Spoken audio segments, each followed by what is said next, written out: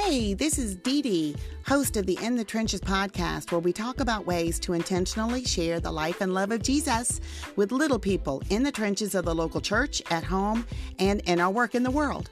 The world that God so loved, that he gave his one and only Son, that whosoever believes in him will not perish, but will have everlasting life.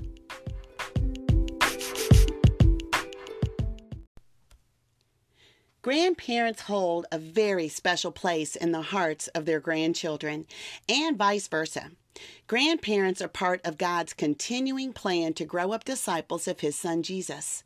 Take a look at Deuteronomy 6 and Psalm 78 to get a small glimpse of that plan.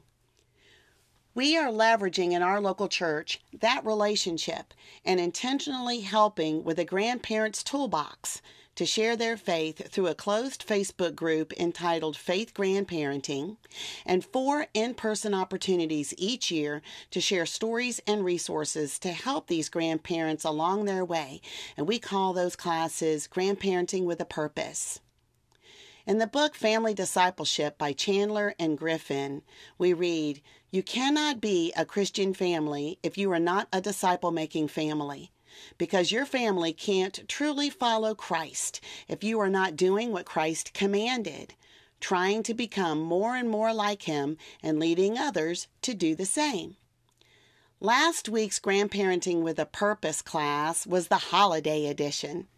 We shared it in person and through a Facebook Live event on the closed Faith Grandparenting Facebook group. And it was a very special time to share life and some great ideas. We serve a God of celebration. So through festivals, special food, visuals, decorations, and community, we stop and remember the faithfulness of God. Passover, Festival of Tabernacles, Feast of Purim, Harvest Time, Holy Communion are just a few examples. We celebrate with our 5 senses with special sights, think lights, tablescapes, and decorations. With smells, think food, spaces, candles. With sounds, think music and words. With tastes, think food. And touch, think clothing and expressions of affection. Traditions offer rhythms for connection and belonging for which we are wired by our great Creator. Holidays like Thanksgiving, maybe a tablecloth with names of who has shared the Thanksgiving table over the years. Favorite foods and the magic of the how to make it. Handwritten recipes and sharing the faith of the ones who started this family recipe. Christmas, that seems to be the easy one, so I'll just leave you with this. If 3 gifts were good enough for Jesus from the Magi, what 3 things would make Christmas Christmas for each of your family members? It'd be a great question to ask. New Year's. Oh, great examples of do-overs, time capsules, maybe goals that we set for physical, spiritual, and family faith experiences. Mardi Gras, I'm from South Louisiana, so we all about looking for that baby, the little baby Jesus in a king cake, masks, and reminding us that God knows all of our mysteries. Valentine's Day, the greatest love story in all the world is in John 3:16. And St. Patrick's Day, the story of St. Patrick. The color green reminds us to grow in our faith continually and offer discussion of how we're going to do that this spring. And Independence Day. Maybe visit some patriotic and historic places around you. Share the stories of the faith of our founding mothers. I think of Harriet Tubman, Abigail Adams, Susanna Wesley. And maybe Christian heritage like John and Charles Wesley, George Washington Carver, Jimmy Carter. All right, let's think a bit about milestones. Birthdays. Well, birthdays teach our kids to celebrate others. On number 1 son's 16th birthday, we collected gifts of tools from godly men who wrote him notes of wisdom for the tool that they gifted. On baby girl's 16th birthday, we collected letters of wisdom from godly women, teachers, and even local officials that we knew who knew Jesus. And we compiled a book of wisdom that she carries with her to this day. What about anniversaries? Anniversaries teach kids to revisit big family moments.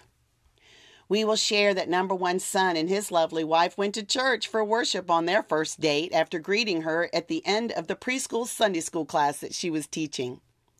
What about spiritual birthdays? Annual celebrations of making when they made their decision to follow Jesus a special time of recognition. Maybe with a gift, donuts, because life without Jesus is like a hole in the middle of your heart. Balloons, God is round about his people.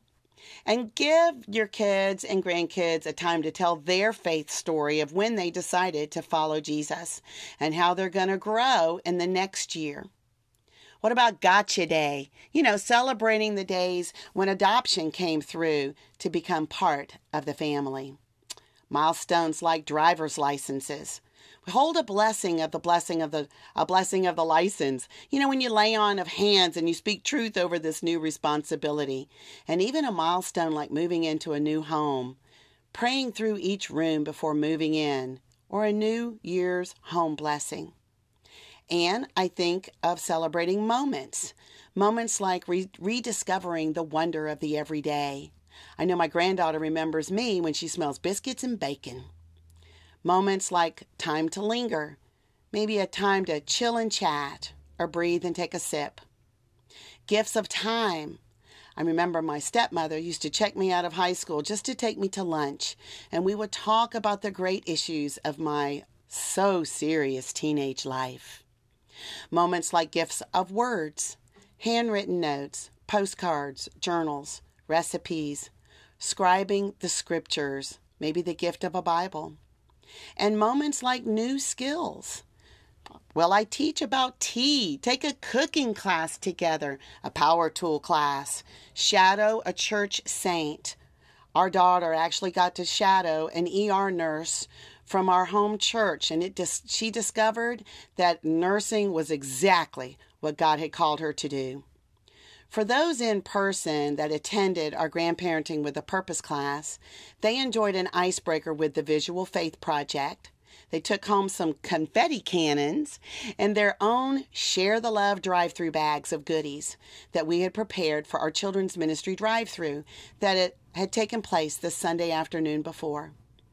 If the average age of a first-time grandparent in the United States of America is 47, this is a demographic who is leaning into Christian grandparenting with tenacity. These are amazing disciple makers, and I want to be on their team. How else can you build up your grandparents with a purpose of intentionally sharing their faith with their grandchildren? Psalm 78 verse 4 reads, "We will not hide them from their descendants. We will tell the next generation the praiseworthy deeds of the Lord, his power, and the wonders he has done."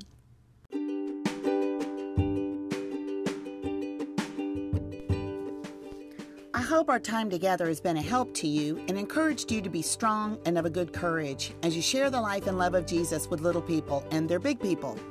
You can find out more at dedebullriley.com. That's DEDE-BULL-REILLY.com. Or email me at ddriley@comcast.net. Or you can find me on social media. May you be delighted in the things of Jesus as you serve him in the trenches.